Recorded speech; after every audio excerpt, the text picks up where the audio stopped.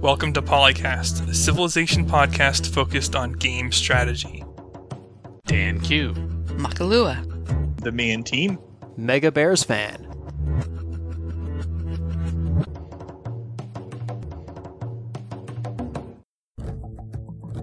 A composite show. Archive segments from previous episodes that got cut due to time.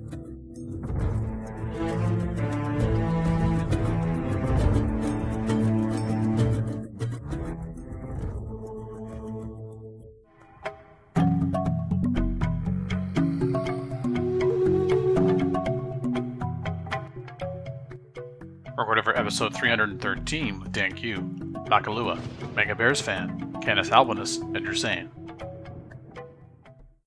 There was apparently, I didn't get this, a civilization survey in someone's email, and apparently other people got the survey as well.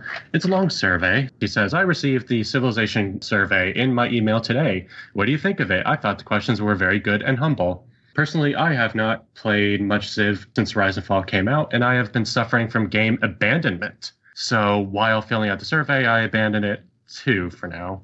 Yeah, he went back and changed his opening post because he assumed that everybody received this through whatever means, and so a bunch of people are like, I have no idea what you're talking about. He goes, oh, I'm sorry, so here's what it was that I was asked. He said it came with the civilization@newsletter.2k.com email. He said it came to the email that I use with Steam, but the source of this is likely from my 2K login, that my 2K thing. So maybe they sent it to my 2K users. I don't use that, and I didn't receive the survey, so maybe that has something to do with it.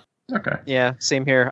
These questions are generally about quality of life. What systems do you like? What systems do you not like? Some of them were about what Civilization games you have played and which of the civilizations have been your favorites. What systems do you like? What systems do you not like? Do you recommend the game? How do you rate certain parts of the game? And what are your thoughts about DLC and expansions and customization?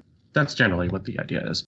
One of the things I went through last night, and I tried answering these questions, and one of the things that I struggled with was there are a lot of these systems that I like the idea or the concept behind them, but I don't particularly care for the actual implementation. So It's like I'm hesitant to say that, yes, I like this feature. It's my favorite feature in the game because I acknowledge that there's a lot of room for improving it still. And I don't want them to get the impression that I'm saying that it's perfect as is.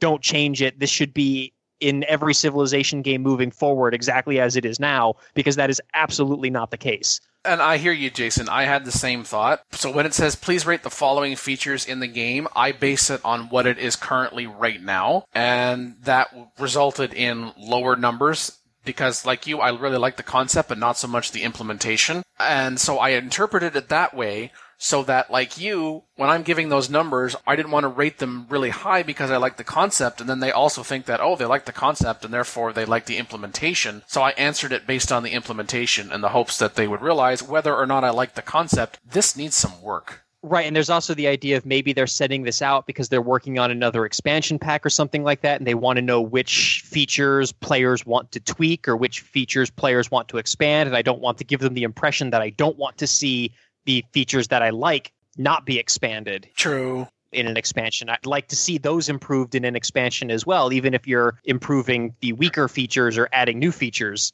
But it seems pretty stacked on what they want to do, because there are still plenty of things that are part of the game that was not listed.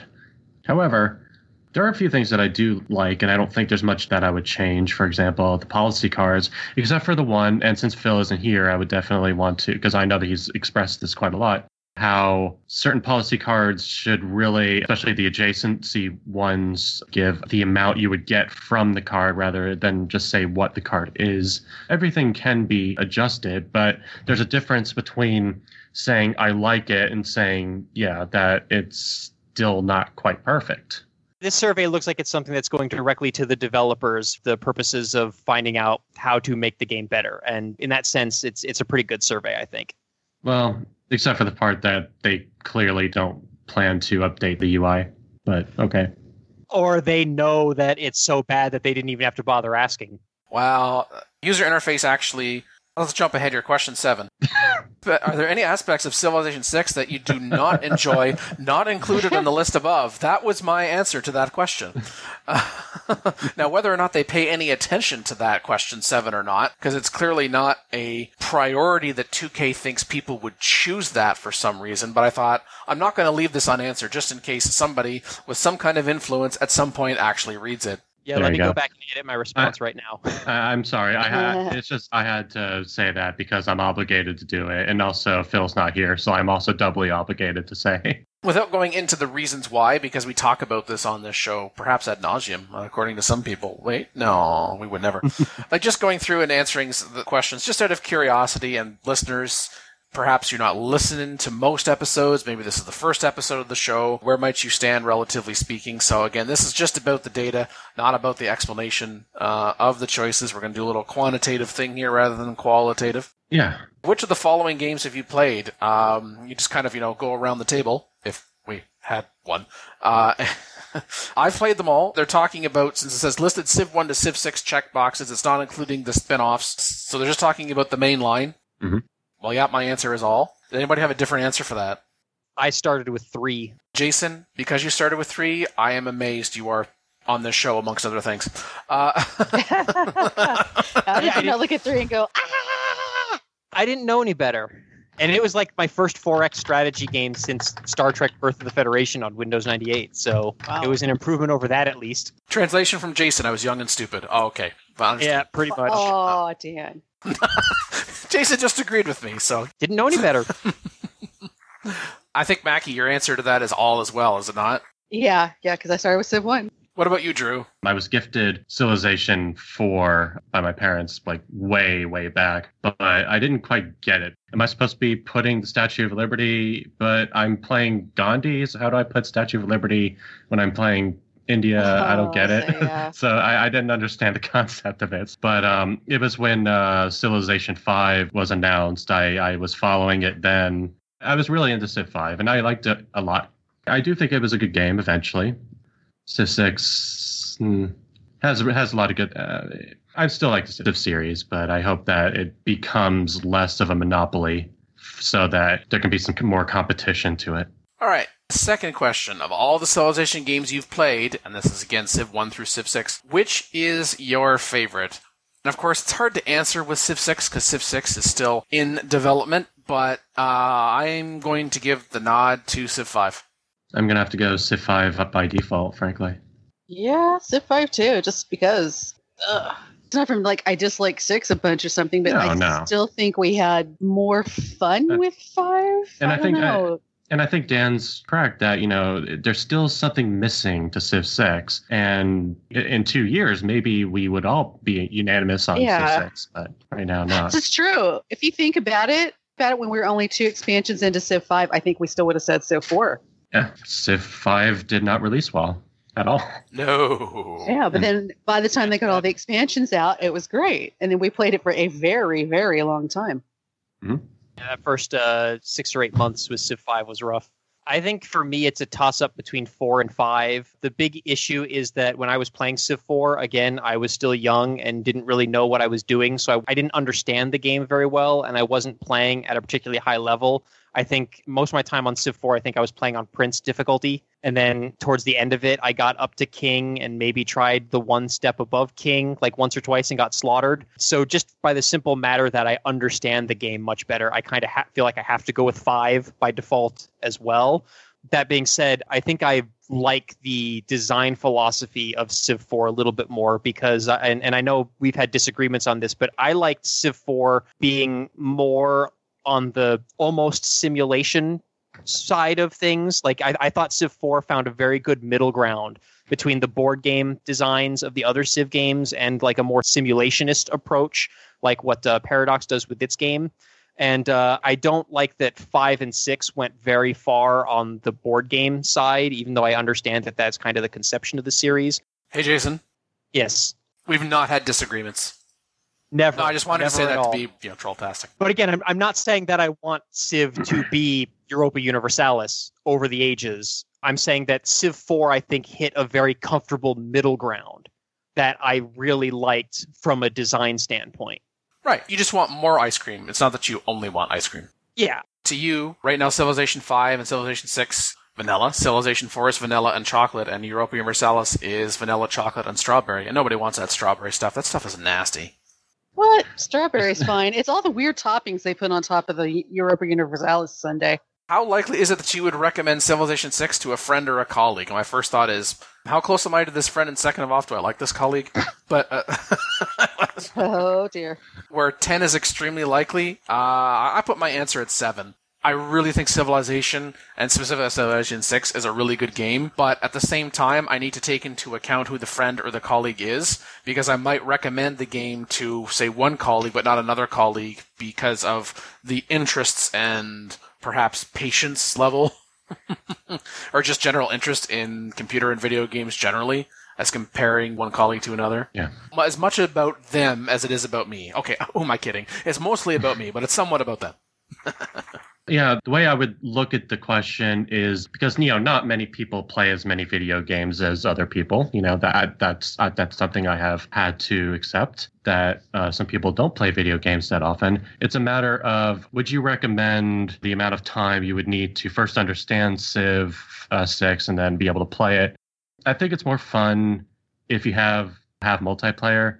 I personally don't think that single-player Civ 6 is something I would recommend for a friend who had limited amount of time, unless they really liked 4X, in which case I still might think about other types of 4X games before I set Civ 6. I see what you did there. Well, it depends. It depends on whether or not it's going to be multiplayer or not. I guess that's really the linchpin for me. At the end of 2018, when Drew looks back on his personal growth, was able to accept that some people do not play video games as often. It's hard, man. It's hard. They want a scale here, Drew. How would you categorize all that qualitative stuff into a quantitative number? Oh, this is like when you go to the doctor and you're being asked to Right, yeah, I've never felt pain as another person, so how can I compare my pain to another person's pain? So I think I gave a distinct answer, and I'm not going to give a number to it. All right, Drew's answer is 7, because that's consistent with what I want the answer to be. Okay, thanks, Drew.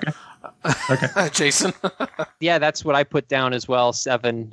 As much as I would like to recommend Civ 6 to more people so that I would have more people to talk about the game with and, play multiplayer with, if I was going to recommend one Civilization game to a friend, it would probably be Civ 5 with both expansions, just because at this point in time, that's the much more polished product and is going to give that person a much, I think, better opinion or impression of what the Civilization series is. I would do that too, and also because we know it's complete. And so if we were to guide them on something, it's not going to change because, the new Civ 5 expansion just totally changed that. And now you don't like it.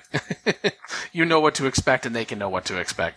What about you, Mackie? No, I'm not the same as everybody else with the 7, because it's also dependent on whether that person's going to like strategy or can handle that level of complexity in a game. Because some people do like to play video games, but they don't want something that's that involved. They want to relax more when they're playing. So I would probably also go with Civ 5 as opposed to 6 right now, because there's still things that are going to change in 6, whereas 5 is done. And there's still a lot of people playing 5 as well. Number 4, just in the 3 elements that you enjoy the most, so that you enjoy the most. So again, that I'm currently enjoying. Well, for me, actually, this was a pretty easy question to answer. Exploration and discovery, founding and developing cities and districts, and the tech and civic trees, given what they've given as options. I had building wonders instead of the tech and civic trees. But yeah, I also like the district mechanic. Again, in principle, there are many improvements that could be made to it. And I generally like the exploration and discovery, especially since I'm someone who does actually like the art direction for Civ 6. I know there's a lot of people who hate it because it's too cartoony or whatever, but I like it. I think the world looks very vibrant, and the world looking so pretty and attractive and having all the moving parts and all the nice animations and there being so much of the game state conveyed by the graphics makes the exploring of the map that much more appealing to me. Note to self, in competitive multiplayer, leave Jason to last because he'll construct lots of wonders for me to take. Okay. Well, part of it's just the wonders are almost an extension of the district system. So if you like placing districts, then you like placing wonders too, right? Yeah. Sometimes it's like, oh, do I really love the Wonder that much? Do I love At the least you can't district get bits more? of building a district. Yeah. But I'd really like an adjacency bonus on my theater, so I will build that Wonder. Okay, so the three I do like, these are all conceptual, not the way that they're working right now. But I do like the Civic Tree because it does conceptually make it so science isn't king. And that's something that I said about what I liked on release, if I recall that podcast, and it still holds up. I think that having the Civic Tree makes it so science isn't king all the time. I also like developing the governments and enacting policies. I think that the absolute best thing that this game did was adding the policy cards. And I've said that many times of many multiple podcasts. I think that being able to change your government every once in a while is not just historical, but also very friendly to the user. And I hope that they continue that in other iterations of Civ. Third one, I do, again, like the concept of districts. I don't think that it's at a completed state, but I do like the idea of mini cities within the cities and being able to develop your empire, the cities in your empire, certain ways depending on the shape of the land and the victory type you're going for. I like that a lot. Well, I have always been a thing with exploration and discovery. It does not matter which 4X gamer stuff. It's like, yeah, there's a war over there. I haven't finished looking at the map. Go away. I'm trying to explore the map. Quit trying to warn me. Mackie wants to find more wars to watch. Okay. All right. No. That's war's getting on me. Turn my back for 5 minutes, too busy exploring ocean. Suddenly declare war. What did I do? Given Civ 6 right now, you're exploring too much. It's like, Yeah, really? you took all the goody huts, Mackie. Took all the goody huts. We don't like boats. We declare war on you. Yeah. Like Drew, I really do like the policy cards because that gives you so much more to do with the government than it just being a simple switch like it's been in previous games. You know, you can customize it more to how you're playing, because some game you may be going more builder, another game you're going more war, or in multiplayer you need a little bit of both. So I love that a good bit. I'm not sure what to pick for 3 though. Maybe spies, because this is a bit better spy system. At least I can control what they're doing instead of it being more. And at least you can see how much they're going to succeed. So you can go, well, that's a 2/3 chance. I'll take it. There is that as compared to Civ 5, certainly. But it's not strong enough for me to choose it as 3 as my third. Yeah, well, looking at some of the other things here, it's like that's not. I mean, diplomacy's not that much different. Victory's not much different. Religions are a bit different, but still, I don't know. Yeah, I like the religion and the city-states mechanics in Civ 5 and Civ 6, but I feel like both of those in Civ 6 were a downgrade from Civ 5 in many ways.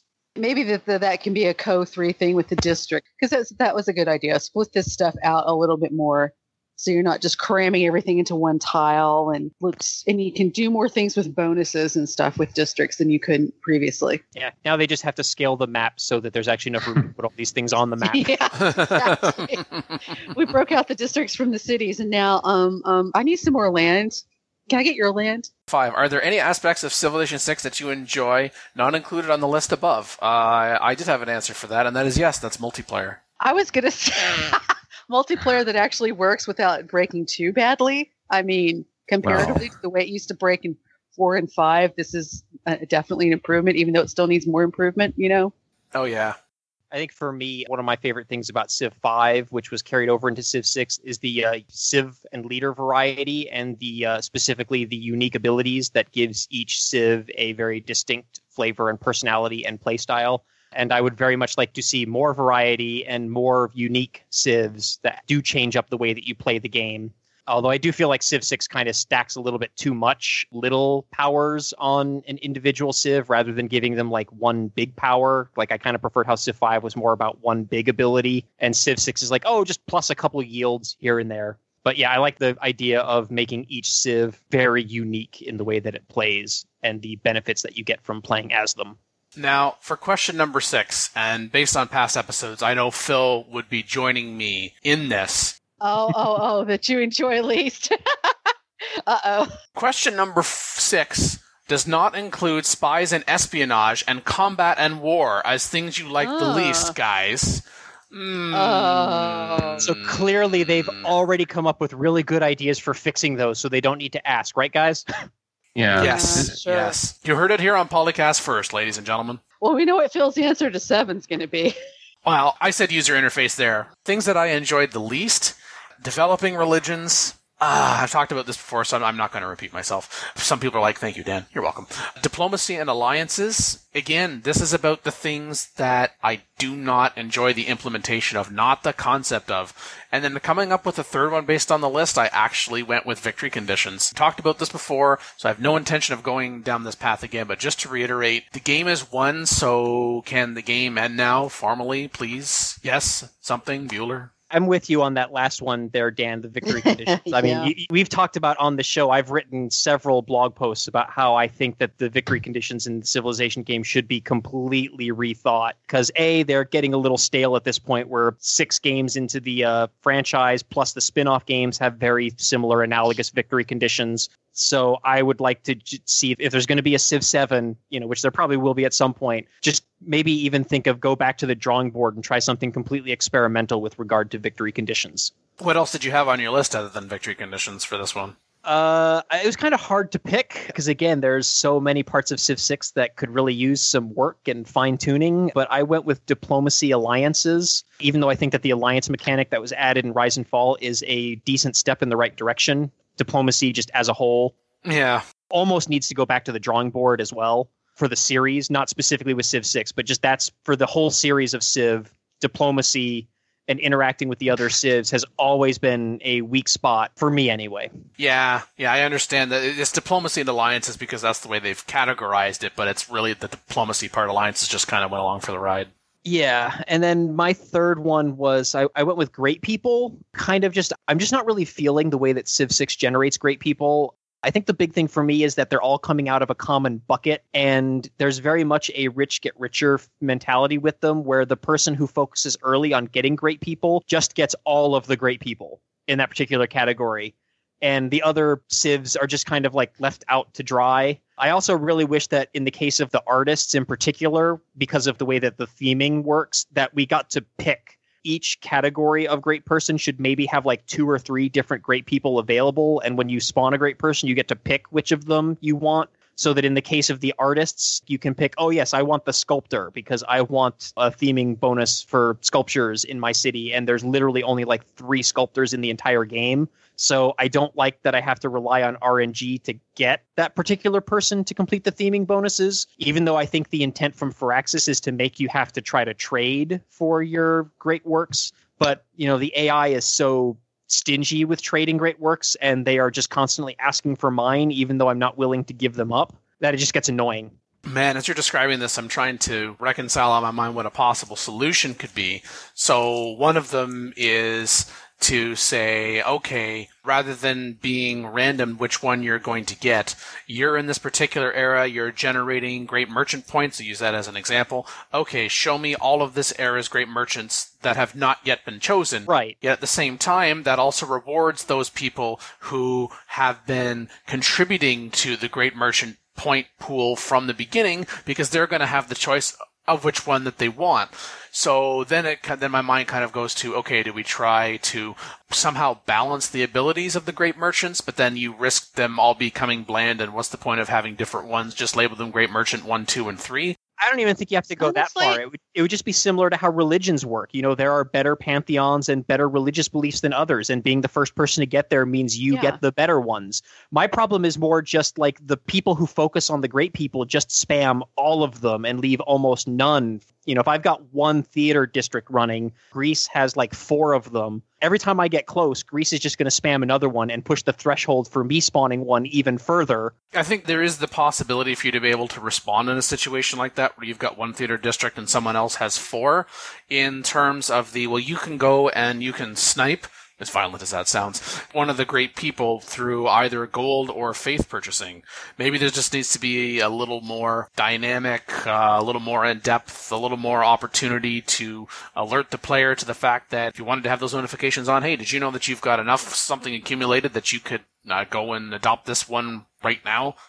More notifications. Yeah, I'm just, like I said, I'm just not feeling the way that the mechanic works right now. And it might just be a personal hang-up on my part. Not necessarily that it's a bad mechanic, just it's not working for me. As for the notifications part, I understand the general disdain in Drew's voice. It could be something that you could toggle. I want to be notified when I've accumulated enough, and you just make it a checkbox, and then that way I want to be notified when I have enough to get any great, to be able to purchase with gold or faith any great person, or this type of great person. Well, they do that with faith units, so... Yeah, so you could have that for great people as well. I don't like the trading and trade route system over the way Civ 5 did it. Part of it is because of the fact that there's no trade back to the Civ that you're trading to, which I think was a good system that was taken out for no real good reason. The Alliance's system kind of has that, but I think that the trading system is half done because of it. Yeah, I've said before on the show that the receiving civilization should be getting something out of the trade routes, just like the one that's being sent to.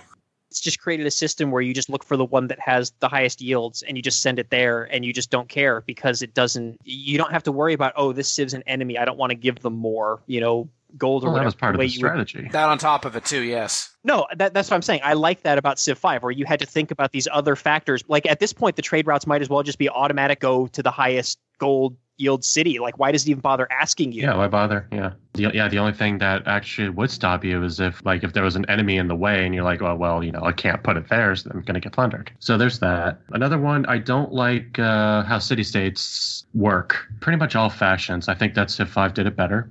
And I don't like envoys because I have to micromanage them. And I don't like the suzerain system because it's a pain to try to maintain them.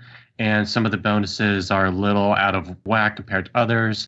I do want to say that the one thing that I think Civ 6 did improve considerably is giving each city-state the unique suzerain bonus, and that adds a little bit more flavor and historical context. I think that was a good move, but I agree with you in the other regards. I like the concept. I don't like the way that it's like, oh, well, it's this city-state, therefore I'm going to just knock it down instead of take it. Some of them are real stinkers, and some of them are way too good, I think. And I'd rather not have to think that way when it comes to city-state. And my third one would be developing religions. Just like Civ 5, I still think that the effort, the amount of clicks required to maintain a good religion is not worth the amount of time and effort on the user to develop the religion. I will agree with you with Civilization 6, not with regards to Civilization 5. I thought it absolutely was worth it. I agree. I believe Civ 5 did that a little better. Well, I too would like to see the great people work just a little bit different, even if it was just like there's a pool of 2 or 3 that you could pick from. I mean, obviously the AI is going to have preferences, even the human players are going to have a preference, and you're still somebody who concentrates on them. It's going to get better choices. But, there's sometimes when we sit there in the multiplayer and we're all passing on the same great person because it's not useful to us at that moment or the style we're playing. Yeah, that is true. Yeah. So even if you just had a second choice or even a pool of 2 or 3 that you would pick from, at least the points would keep going. We wouldn't sit there having to accumulate a stupid amount of points before we wait for the AI to finally pick it up. Yeah, I guess it could be if you have a choice. Let's say there are 3 types of this great person in the classical era, that you're the first one to there. It's like, I'm always going to be the first one there. I'm always choosing this one. If there are 3, maybe there's a random chance that rather than showing you all 3, it's just going to show you 2. Or it's only going to show you 2 of 4, or 3 of 4, or 3 of 5, or whatever. Something. Yeah, no, I agree. Yeah, there should be more available than is put into the selection pool. So if they're going to show you 3, there should be at least 4 or 5 possible that go into that pool to choose from, so that it's not just always the same 3, and then it's basically just another governor mechanic. Yeah. Yeah, and then that solves the problem you're having with trying to theme great works together. Then you can pick the kind that you need, hopefully. Right, yeah, and that's the place where I think it's the most annoying is with the great work theming, because the theming requirements is another major downgrade from Civ 5, where they're just ridiculously strict. Yeah, and I also have to go for the whole diplomacy and alliance. The alliances thing aren't bad, because especially in multiplayer, we've been able to work that around. But, like the AI popping up every few turns, you want to sell your great works? You want to sell your great works? You want to sell your great works? It's like, can I have a toggle that says, I am not interested in trading great works, full stop? That would be great, because all these inquiries would stop. And the AI needs to stop being so dang stingy with every trade. Here, I want to get 1 luxury resource from you. Yeah, can I have 3 of yours? What? To springboard off of that, to have any kind of decent deals often in trade, you need to spend the time to micro ridiculously. Hey, what will it take? That button? I'm not necessarily saying, we talked about this before, that it's always going to give you the best deal, but if they're willing to entertain a deal, they should at least say, okay, we'll give you this. There's absolutely no deal that I will say is acceptable. I go and click on by default, how much gold per turn will you give me? Yeah, I'll take that. What? Yeah, a little misinformation there. I don't mind the micro when I'm ending a war and I'm trying to get the best deal out of it, but when you're trying to do a regular deal, just like for trade goods, and it's like, really, are we going to micro over how many per turn or how much gold you'll give me up front? Wow. Well, what they're willing to give you is based almost pretty much entirely on how much they like you, as opposed to like, if you've got a monopoly on this resource and they literally can't get it from anywhere else and they need another luxury resource, like you can't strong arm them into being like, give me a bunch of stuff or else you're not getting it. Other than that, or they really like you, so they're willing to pay top dollar for something they could get cheaper somewhere else. Right. Yeah, and on the third, I guess I have to go for the victory thing, too. I mean, we've talked about this on previous episodes, I think, where there's so many times where you're sitting there and you, in a sense, as gameplay is you finish the game. You're just going to have to sit there and click next turn for however many things till it's technically complete. But the thing is, I don't know what the solution is to that. I would love to give them something, but If and when someone comes up with a solution to that, they will be the Civilization community's hero. Yeah. And we will know, and we will pass down their name through the ages, and we will tell it in the form of a saga. That grows more and more epic, and more over the top as each passing year goes.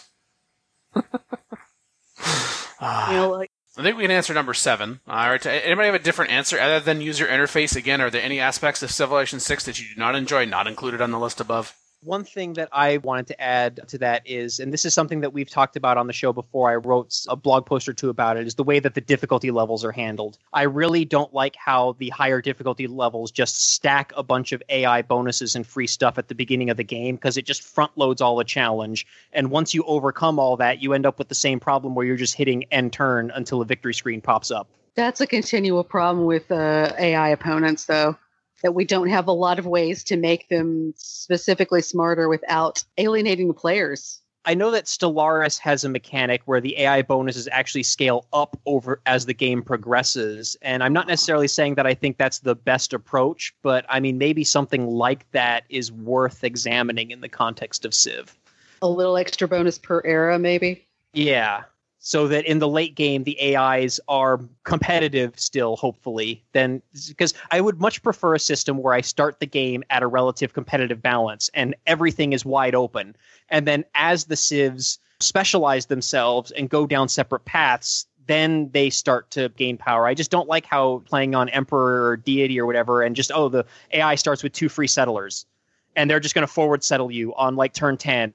And now you are just stuck having to build a butt ton of military units because nothing else is viable. Because if you don't build military units, they're just going to send their horses in and conquer you. It forces you down very specific play styles at the higher difficulty levels. And for me, it's just not fun. I do not enjoy playing Civ 6 at difficulty levels higher than, what's the one right above King? That's Emperor. Yeah, higher than King and Emperor, just because I don't like that the AI gets all of this free stuff right at the start of the game, and right from the start, I'm playing catch-up. I'd rather play catch-up later in the game because I fell behind, rather than starting the game playing catch-up, and then the whole rest of the game is still just me in the lead. I don't like that domestic tourist information is still not shown and that the culture of victory is not in the game. I need to be able to set cities per yield, just like in Civ Force, so that I don't need to click on a city every time I need to make a new build. Like, I don't need to be looking at the map every single time I need to make a new build, especially in Civ 6,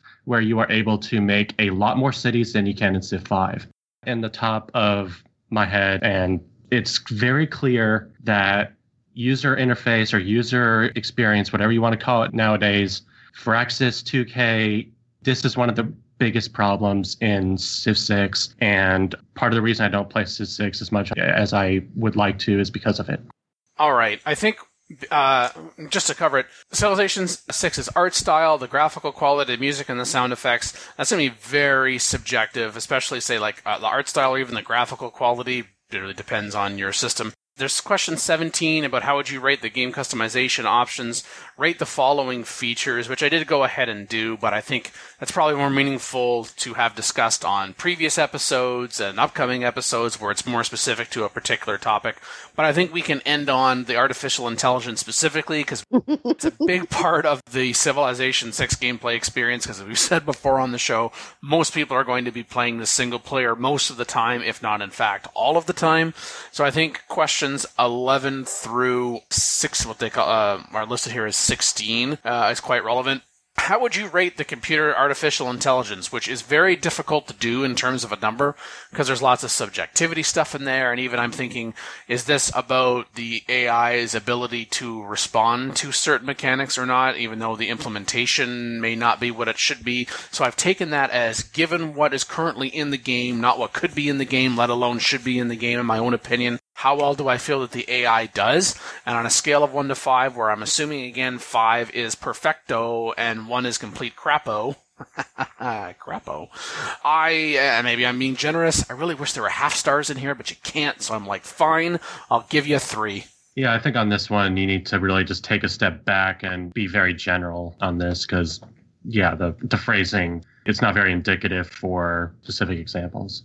3 is pretty fair because it does some things well, but then there's a lot of things that need improvement still. It's not perfect at all. Yeah, I misread this question. I didn't realize it was asking for numeric values, so I just wrote text. Oops. But I guess, yeah, somewhere in the 3 range, I guess is about where I would put it. Like you said, it's very situational. The AI does a very poor job with the way it uses its units, like specifically.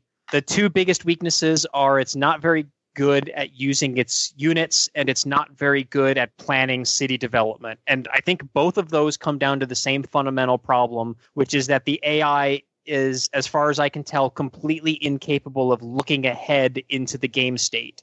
It does not plan in advance. It's always just picking what is the best thing for it to do now for varying definitions of best.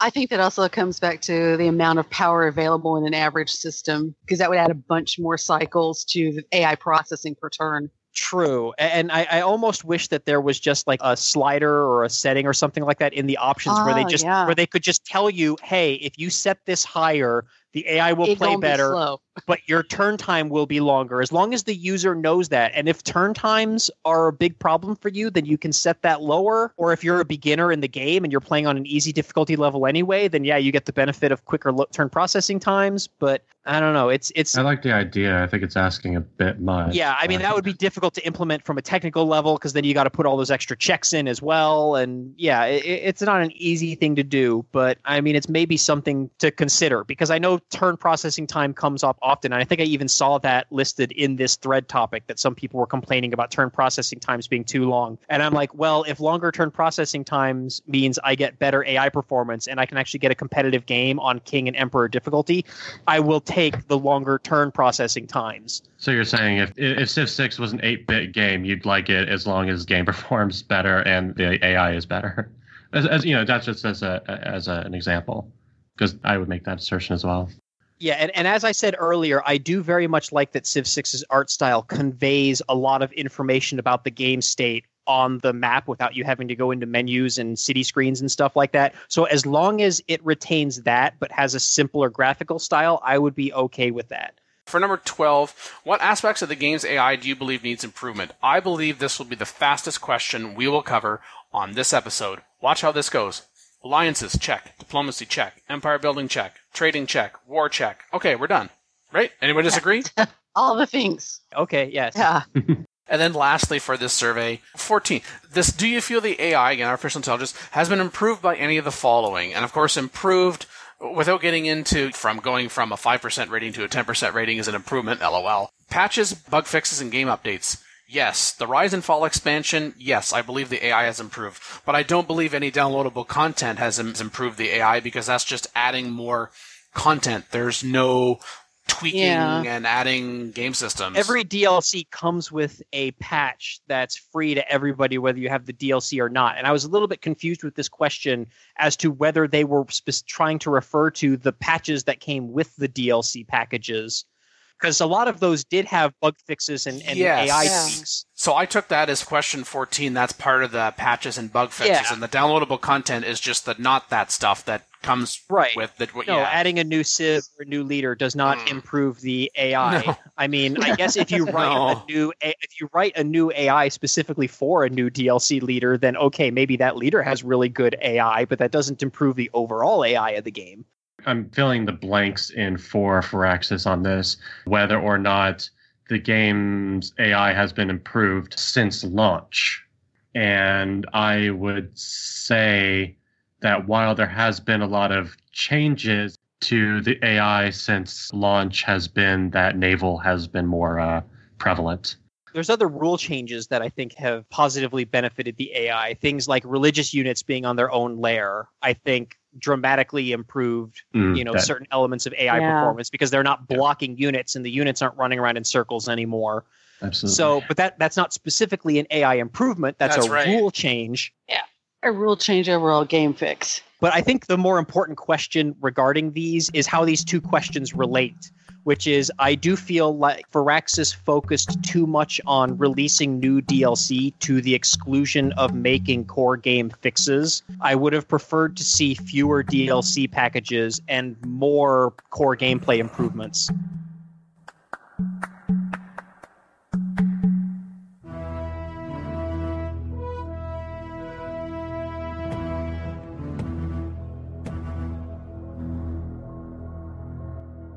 Reporter for episode 314 with Dan Q, Makalua, the Me and Team, and Mega Bears fan.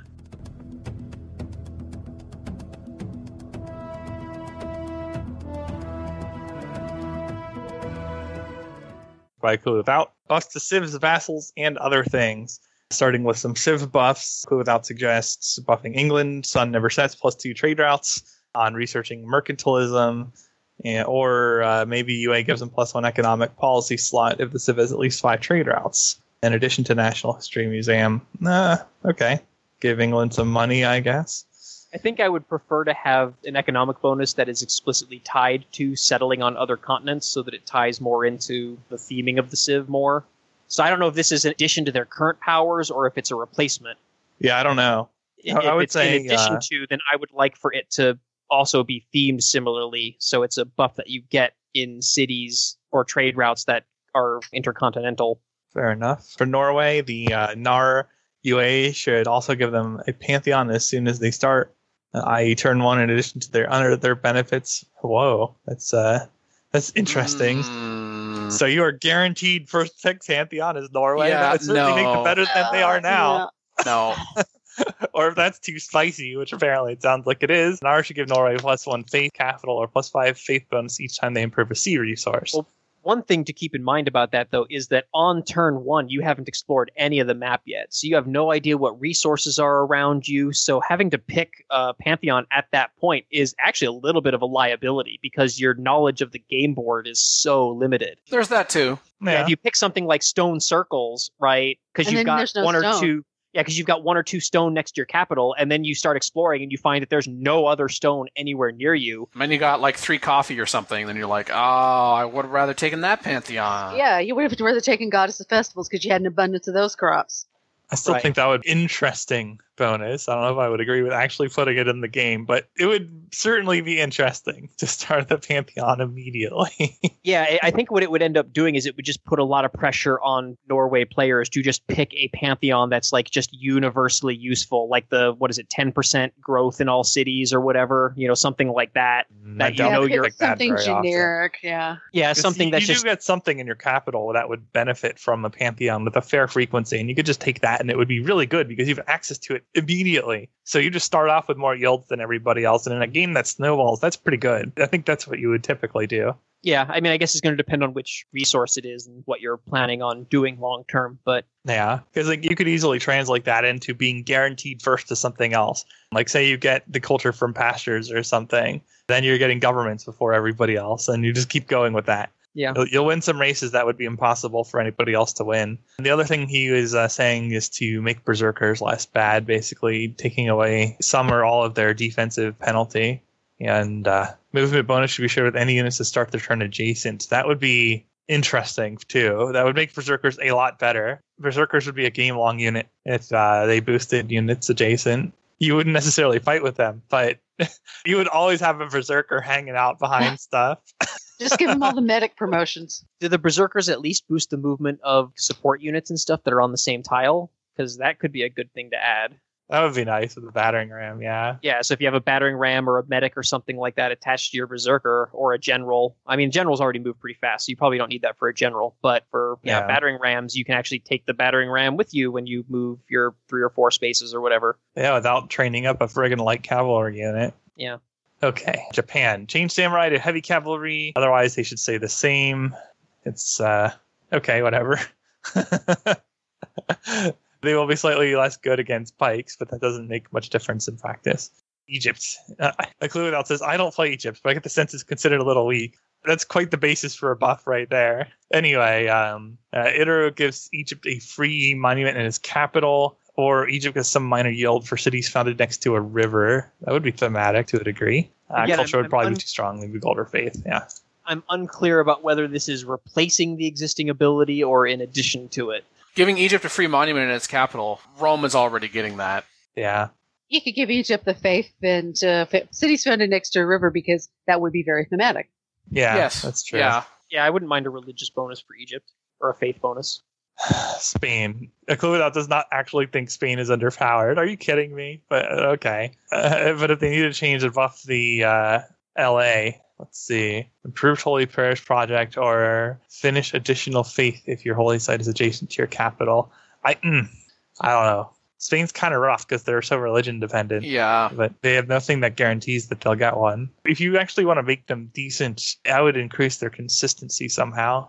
Unit stuff and buildings and districts. Spearmen, these are getting a slight buff in Rise and Fall. Yeah, and all they did get a slight buff, but they're still bad. So what does he suggest to do in addition to this? Spearman line units only get a negative to melee when they are not fortified and or always have a 1 gold per turn cheaper maintenance than any equivalent era melee or cavalry units. So you roll up and fortify? Geez, would even that be good enough? Would any of you guys start using spears? Great for choke point situations. That's what I'm using them for. They're not they're not offensive in any way. I'd be using them for pretty much the same thing that I currently use them for, which is to plop them on my strategic resources so that a mounted unit doesn't sneak in and pillage it. Yeah, that's true. But that wouldn't change much between what we have now and what's suggested to what it's. And 1 gold per turn cheaper maintenance, you're probably not even going to feel that. Although that would be nice. I mean, it's something. It's something, but it feels like it's just something for something's sake. It's not enough. Yeah. All for buffing them, don't get me wrong, but... I think they just need a harder bonus against cavalry or something. And the other part, Spearman, your upgrade path. Oh, I need to go to military tactics, which is dead end, and that's a pikeman. Oh, part of the Spearman line would be actually having it so that pikemen were attached to a tech that was not dead end, less about the Spearman unit itself. That would be more helpful in and of itself than either of these suggestions, I think. I think also if just mounted units weren't quite as fast, Spearmen would be a lot better because you might actually be able to catch up to a mounted unit and attack it and use the bonus that you get towards them. But the bonus you get towards them is pretty lackluster. Like a contemporary spear is only about on par with a mounted unit.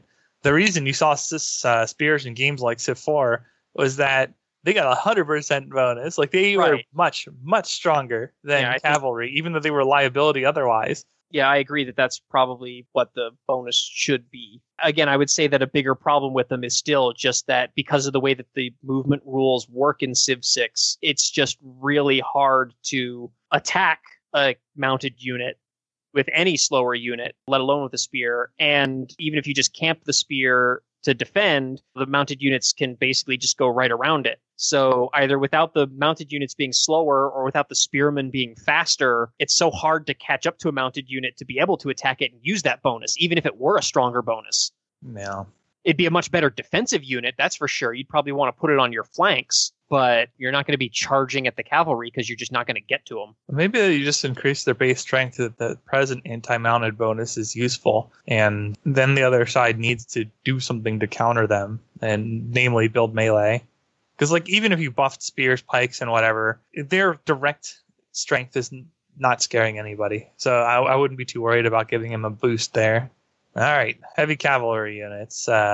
He wants to slight nerf for those because they're too strong, but maybe not that strong. Let's see. Heavy cav don't get a card which reduces their production or upgrade cost is the suggestion here to nerf them a little bit. I guess it just makes them a bit more costly to field somehow, both with upgrades or building. Or alternatively, just having a better anti-mounted unit line where there's actually counterplay for them. Yeah. Yeah, that would probably work. If Then knights had a counter, then maybe you could counter knights with things other than knights. Right, yeah, exactly. Yep. Fancy that. Originally, a pikeman against a knight was a great idea in the game. Not so much. Villages. Cities would look better if they had more sprawl.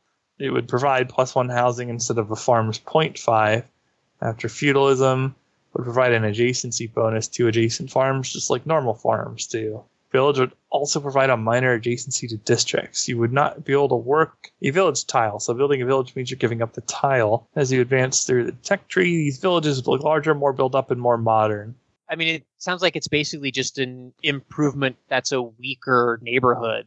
So an earlier tech tree neighborhood. In that context, I'd say why not just have neighborhoods available earlier and then just have their bonuses increase as you progress on the tech tree? Yes. Yeah, and the whole you can build over villages with neighborhood suggestion at the end kind of ties into that, and that's true. Yeah. Like, especially if you can't work the tile. I mean, if you can't work the tile, then it's less of an improvement and more of a district anyway. So might as well just move neighborhoods to earlier in the tech tree and have their housing bonus scale up with tech tree or whatever. Although he's suggesting to make these things with builders, which makes it a bit of a hybrid improvement / district. Or put more building upgrades in the neighborhood. Like they added the shopping mall and the food market or whatever. Maybe have like apartment tenement or something like that building that's available in like the Renaissance or industrial era that increases the housing cap. Starts adding like taller apartment buildings as opposed to like little huts and shacks and stuff like that. Well, on that note, he does suggest some things with markets and shopping centers, like that they should be built in your city center, not in the neighborhood district itself. And he'd also like to see neighborhoods give adjacency to some of the other districts. Yeah, I think he and I are just like fundamentally opposed on this issue. I like to see more districts have more buildings. I would like to see more buildings in neighborhoods, like a park or a school or something like that.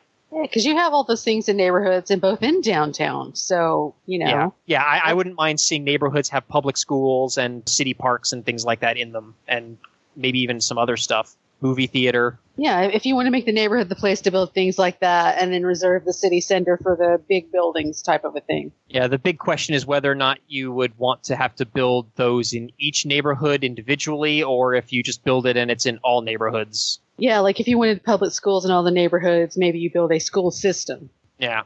Or maybe it's just a project. Ooh, construct all schools in all of your neighborhood districts. Well, I tried to give it a nice name, Dan. No, we can't have nice things. This is Civ. What? Nice things. What do you mean? And then implement a standardized test.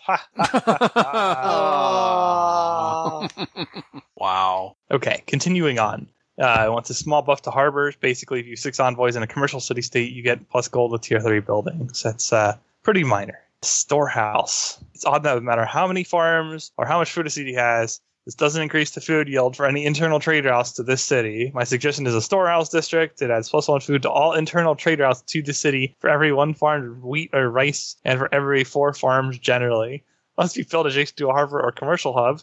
It gives +1 adjacency bonus to harbors, commercial hubs, and industrial zones. Does not have any building, but adds some gold yield after certain later civics effects are researched. I'm starting to laugh as I'm reading this. Could you imagine the centralization of food production with something like this? This would be very amusing. Not as a district, but I could see storehouse as a building that could go in your city district, or I don't know, maybe that aqueduct. This would be a game changer. This would not be a trivial addition to the game. You would see empires set up differently outright because of this one thing. It would be interesting, though. Yeah, his specifics about what it would add, questionable, but have it as a separate district, I'm just like right away, no, just have it be something that you could construct in a city itself.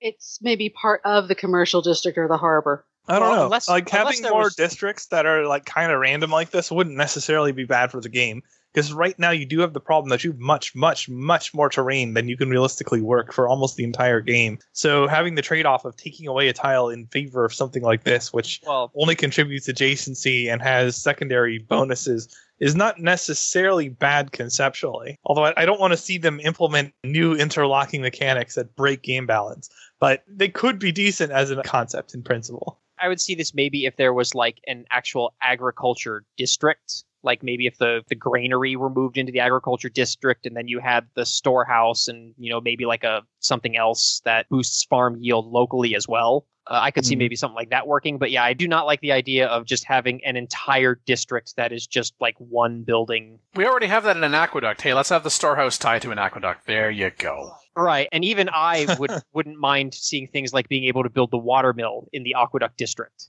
and things like that. Yeah, it's a district that could use a few more buildings. Yep. I wouldn't mind having options where certain buildings can actually be built in one of multiple different district types. So your granary and your watermill could be built in either the city center or an aqueduct district. I'm sorry. I'm just picturing the implication to putting a watermill in a Roman bath. Well, Speed faster. We need more power. And not too relevant to the discussion, just an amusing thought.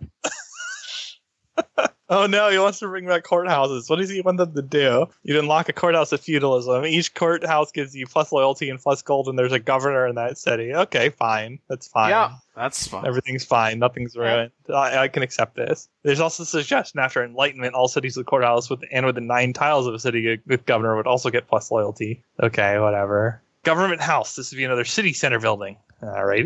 You can only build one, and only in either your capital or a city with a government plaza. The building would have a different names depending on your civ. Rome would get a senate, for example. I don't know what you would put in some of the civs. You'd have to make some crap up, but okay. Unlock this political philosophy. With the building, you get plus 1 gold or maybe influence for every X population. Bonus would be very minor. However, when you get to tier 2 government, the gold would increase, and then when you get to tier 3, all cities with courthouses would get a loyalty bonus regardless of whether or not they had or were in range of a governor. Yeah, so you'd have the choice whether to build this early on, whether or not to give it a huge bonus, or build it later when it would be cheaper and have more impact. Or you just go ahead and call it government house. Forget about the specific names. Yeah, it doesn't. Yeah. It's a bit of a distraction. But the notion that you're going up to different tier government, giving you another bonus, yeah, I'm fine with that. Especially, again, you can only build one. Like it says, it's only built either in your capital or a city with a government plaza. You can make it so that it actually has to be in the government plaza, whether that's in your capital or not. But besides those minor things, it sounds fine to me. Because it could be a very minor thing. You might decide you want to have a government plaza in, say, a fringe city early on to give you some more influence, to give you some more loyalty, to say that, the capital might be over here, but our government is in bureaucratic infrastructure right here. I just feel like it's not adding a lot. Like, if you add the courthouse first, I don't see what this is doing in addition that couldn't be handled by just investing in courthouses from a strategic standpoint. I mean, he is talking about courthouses coming at feudalism. This could be something before that, but then it's questionable why... You don't have to make the courthouses come at feudalism. No. But, this is such an obvious building once you have committed to building courthouses at all, because it just boosts all of them at once. So why wouldn't you make it at some point? These changes also make loyalty a bit less meaningful in offensive conquest, which, as much as I like to conquer, I'm not sure that's the way to go. Because right now, you really need to think about how you approach conquest from a loyalty perspective. And if you add a lot of boosters against that, then it stops being as much of a problem to just conquer stuff in whatever order. Yeah, I still think with the loyalty mechanic the way it is now, there's way too much raising of cities being necessitated by loyalty, but this could easily push us the other way, which would not get us any farther ahead. I don't raise that often over loyalty. I'm all for there having to be strategic choice in terms of what you capture first, for example. And I'm much more interested in things that you could actively do within cities that you've just conquered that give you a reasonable amount of time to actually do them in order for them to come into effect to give you a chance to hold on to the city rather than feel like I have to raise it or capture it several times over. But this government house and courthouse thing, yeah, I could see that becoming, then I don't have to worry about loyalty at all. So maybe just one or the other, just perhaps the courthouse is a stronger way to go about it rather than having the government house tied to the government plaza. We don't need both. Archaeological museums, This is an idea that I really like in principle. I would very much like to see paleontology be a part of the game where you are digging up fossils. I just don't see why you would need scientists to do it like this proposal. I'd rather it just be use the regular archaeologist and you just dig up fossils instead of historic artifacts, and you put them in the museums, and the museum gets themed as a natural history museum. Or alternatively, natural history museum be a third type of museum that you build, and maybe paleontologist being a separate unit, but I'd prefer to just keep it streamlined and just have one archaeologist unit. So he also suggests a small buff to specialists, perhaps getting the adjacency or building bonuses. And that's true. They're certainly not at the level they were in previous civs. Yeah, I rarely ever use them, except for when I need to generate more great people points. The problem is that it's usually just better to work a tile. Yep. Yeah, even if you want great people points, you could just run the project and work hammers. Right, yeah, you're better off doing the city that. just doesn't have them. But then why are you settling that city? Maybe. I mean, there are some cases where you might run specialists. They don't have a strong presence in the game. So, okay. Next up is vassal cities. Not to be confused with Civ 4 peace vassals. The suggestion here is to make a version of it that's a modified free city. It's a bonus loyalty to staying free. The civ which controls it must spend gold to maintain it, but while doing so, you get a percentage of culture, science, and faith yields from the vassal. You would lose the vassal status if you sold it, or if another city conquers or flips it, basically. Interesting. A little shades of Civ 5 here. Yeah. Yeah, it does kind of remind me of those puppet cities that you would take from people. Yep. Second. Would a vassal city be a city-state, or would that be something that you conquered from another civ? It must be something you conquered. Because he says it's essentially a free city, but does that mean it has to have been another civ city that flipped to free city because of loyalty pressure, and then you can vassalize it? Or is it something you conquer and then you vassalize it? Or is it only city-states that you can vassalize? There's no detail here. I'm going to guess that this is going to be like you set up vassal status on conquest of a city that is not yours. Yeah. That would make the most sense. Yeah. And I would also very much like to have becoming a vassal be a diplomatic option for ending a war, so that you don't have to capture every single city. You can actually just get them to surrender and become your vassal. That was one of my favorite features of Civ 4. Yeah, to say when you loyalty flip a city or capture it, so it could be a civ proper or it could be a city-state. Yeah. There's some details to sort out there, but from a hassle-saving perspective, certainly the vassal mechanic could be brought back in a way that's not awful like the peace vassal crap in Civ 4, and still be decent from a gameplay perspective.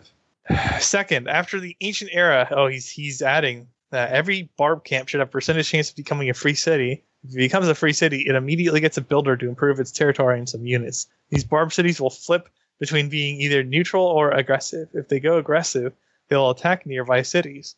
You can reduce the chance of them going aggressive by converting them to your religion, or eliminate the risk by making them vassal cities. Okay, so there's a source of vassal cities, barb cities, which don't exist at the moment. I'm not terribly keen on the idea of it just being a percentage chance. I'd rather that be some sort of mechanic, maybe associated with what the barbarians are doing. So maybe maybe each barbarian encampment has like a little meter that fills up, and that meter fills up each time the barbarians kill a unit or pillage an improvement or capture a civilian or attack a city or something like that. And then when they get to a certain threshold, then it spawns a free city. This suggestion has come up many times, going all the way back to Civ 5. And the idea before was always to have barbarians turn into city-states. So now that we have this neutral free city faction, this might actually be feasible now.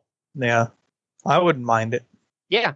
And if they're flipping between neutral or aggressive, it talks about if they go aggressive, then they will attack nearby cities. So what is influencing them being neutral or aggressive? I could see it being, that barbarian camp's proximity to a civilization. The closer they are to it, the more likely that they're going to be aggressive, and then they're going to go after that. Maybe what you just do is if it was a barbarian encampment or a barbarian outpost, it should just automatically become aggressive. And if it was a free city that was a city that flipped from loyalty pressure, it should start as non-aggressive, so it's not automatically always at war with everybody.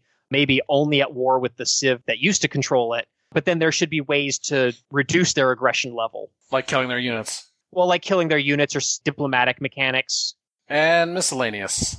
Religion and happiness. All cities nearby wish to not share the religion in your capital, so you should get minus amenity or minus loyalty.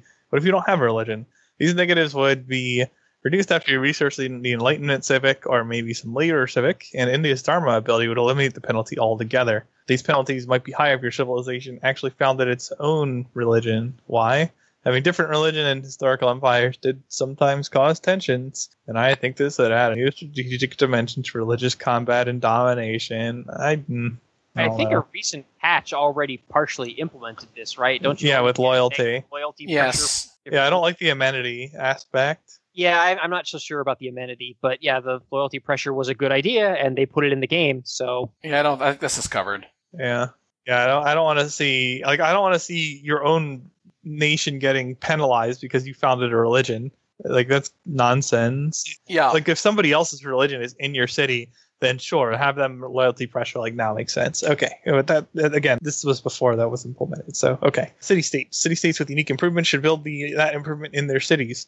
Some city-states should also get some unique units. Think of them like the Holy Roman Seas Swiss Guards. The player could then use these units when they levy the military. that would Okay. definitely be cool. But the city-states with unique improvements should build that improvement in their cities. We've talked about the unique improvements that city-states can build, and I think city-states are just generally smart by not building those things and using their tiles better. Yeah, they're generally crap anyway. Mm. But it would be nice if the city-states that have those fort-like improvements from the beginning of the game would actually like use them so they don't get conquered 30 turns into the game. That would be kind of nice. Better cheating by the AI. Oh boy. Okay. Because the AI is not going to get good anytime soon, let's make it cheat better is the idea. Once the AI researches a relevant tech, gets some unique units for free. How many depends on difficulty. Second, AI gets some free upgrades for its units provided as the relevant resource. Third, AI is able to buy tiles for free in order to place districts.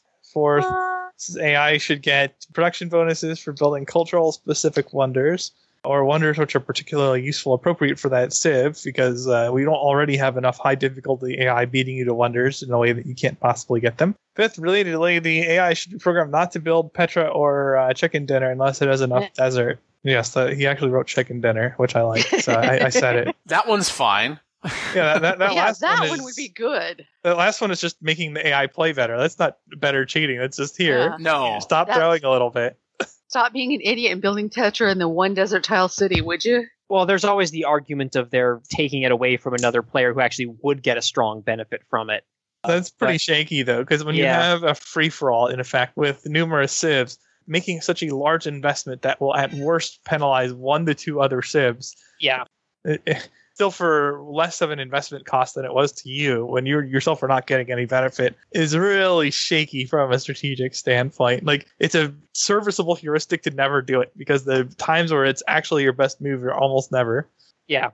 The third one about the AI to buy tiles for free in order to place districts to improve the AI's district placement. We've talked about this before on the past of the show. It's like, why did they build the campus here? Why didn't they build it there? Because it wasn't already within their territory. The question is, this is about just being better AI, let alone better cheating by the AI, because it's going to have to recognize, I should get this tile so that I can place this district to get a better adjacency bonus or to get any adjacency bonus at all as compared to what's already in my territory. So I'm not really certain that's better cheating by the AI. That would actually just be better AI. I think the AI already is really bad at spending gold to buy tiles, because the AIs a lot of times have the gold to do it and they just don't do it.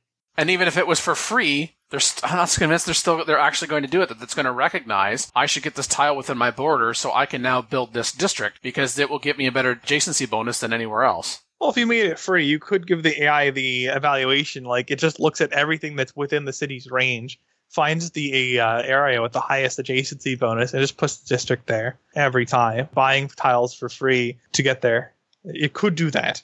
It could. I'm just wondering if there's still another step required in order to get the AI there. You know, like we've led the AI to the water, but is this enough to get them to drink?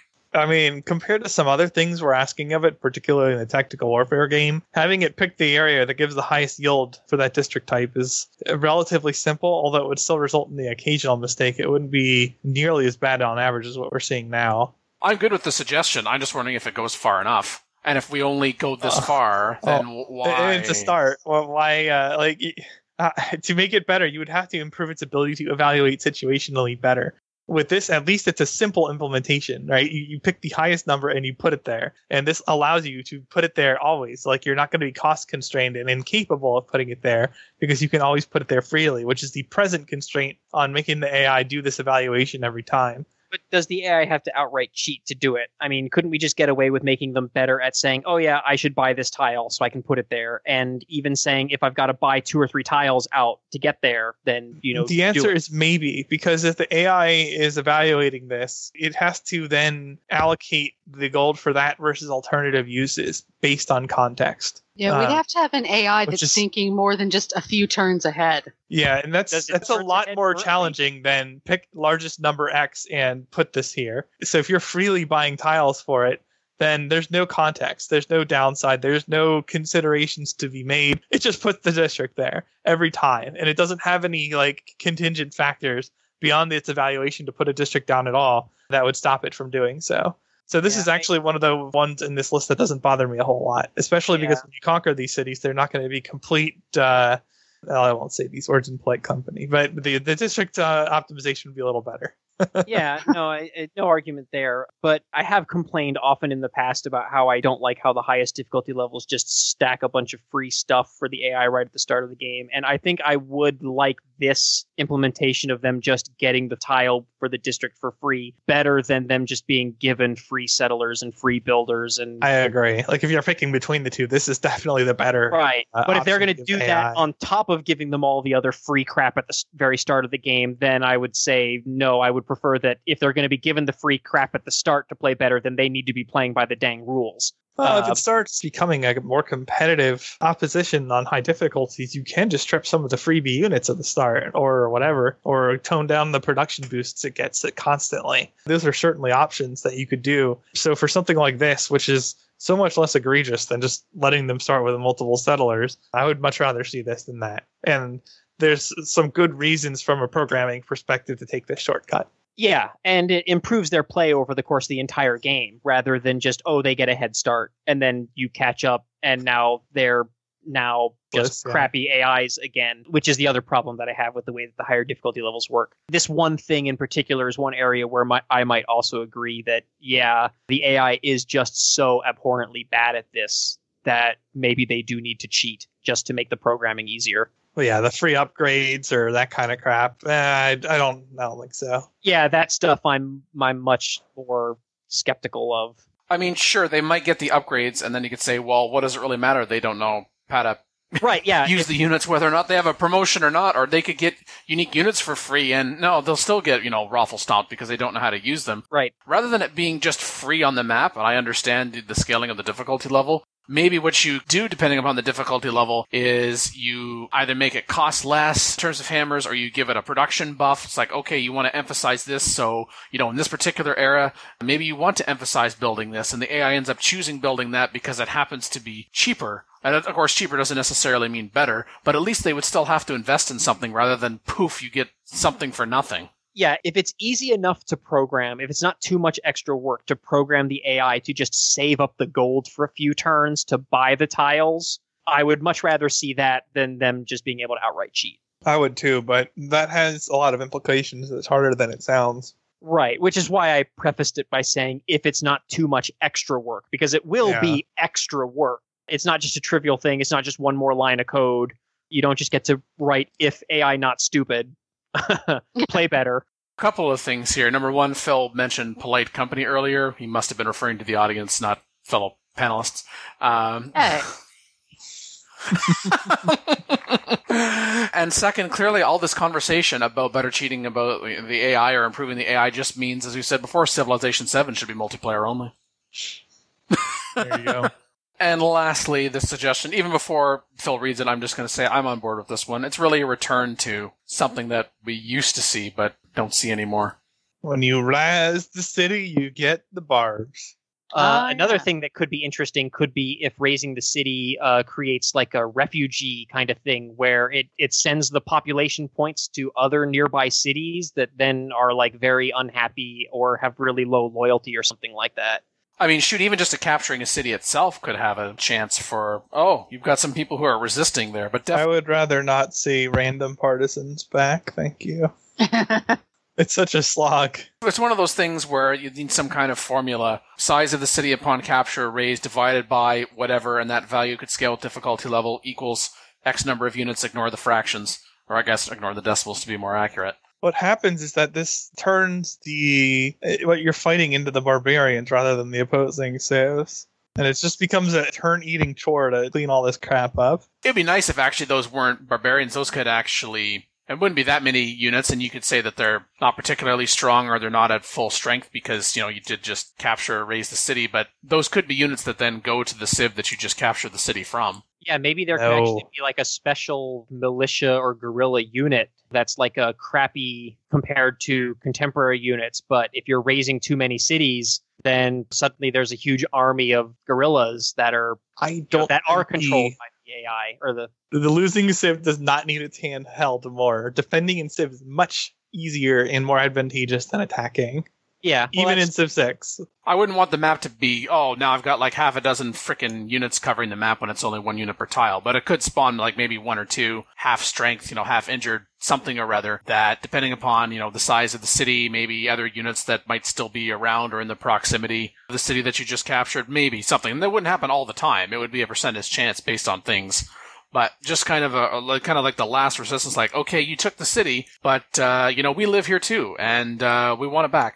I'm not buying that it has enough utility to be worth putting back into the game, especially having experienced it in older civs. Well, part of it could just be an implementation question. No matter how you look at it, though, you're basically giving the defender a little extra. And for what purpose? They're already being given a ton of advantages. Well, if the game were already balanced in such a way that defense wasn't as easy, then it would work a lot better. It might make more sense in such a context, yeah, although I would argue that it would make more sense to have the players have more leverage on defense if the game didn't already have it. But since it does have it, it's tough for me to see justification for this. Yeah, no, I'm there with you as well. I don't know about having that back. I mean, I can see how the population going to the other cities part works, but it's the random barbs. If you went to do that in competitive, you'd have the problem of having to turn it off again. Now, the pop going randomly to other cities would be, that's different. And that could be functional for sure. And there's no, slog factor to that either. So it's not going to cramp user experience necessarily. Yeah. Like, there's some considerations you could do with that would actually be interesting. Right, like especially if it's going to the other cities that you've already captured and now you've got extra loyalty pressure working against you. But some of it would also go to the cities that the defender owns. So it's hurting both. Yeah. Yeah, because if that's the city you decide to raise that's on the border between you and somebody else, then some's going to come to you and some's going to go to them. And maybe like one unit to reflect the partisans, honestly. But outside of that, not that other, no, not like it was before. No, not like it was before. The city would need to be a substantial enough size to be able to justify. Are they really going to be able to muster that many number of people? Yeah, and even then you might not want to send out the entirety of the population of the city that just got raised. What are we really modeling here? But okay, fine. I'm not going to argue too strongly in this context, but the game doesn't need it. I'll just leave it at that.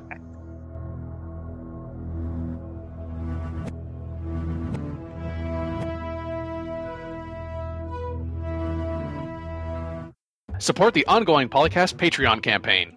Collective achievements. Personal incentives.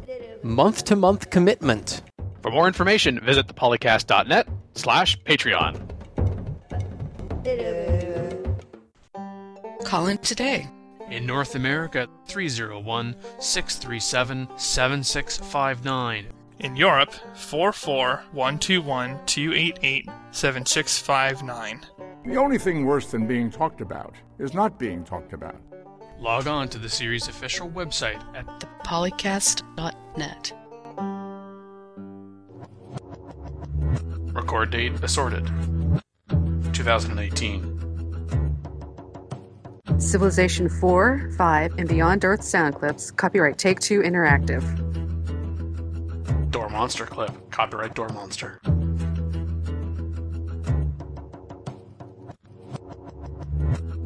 Copyright Civilized Communication at civcom.net.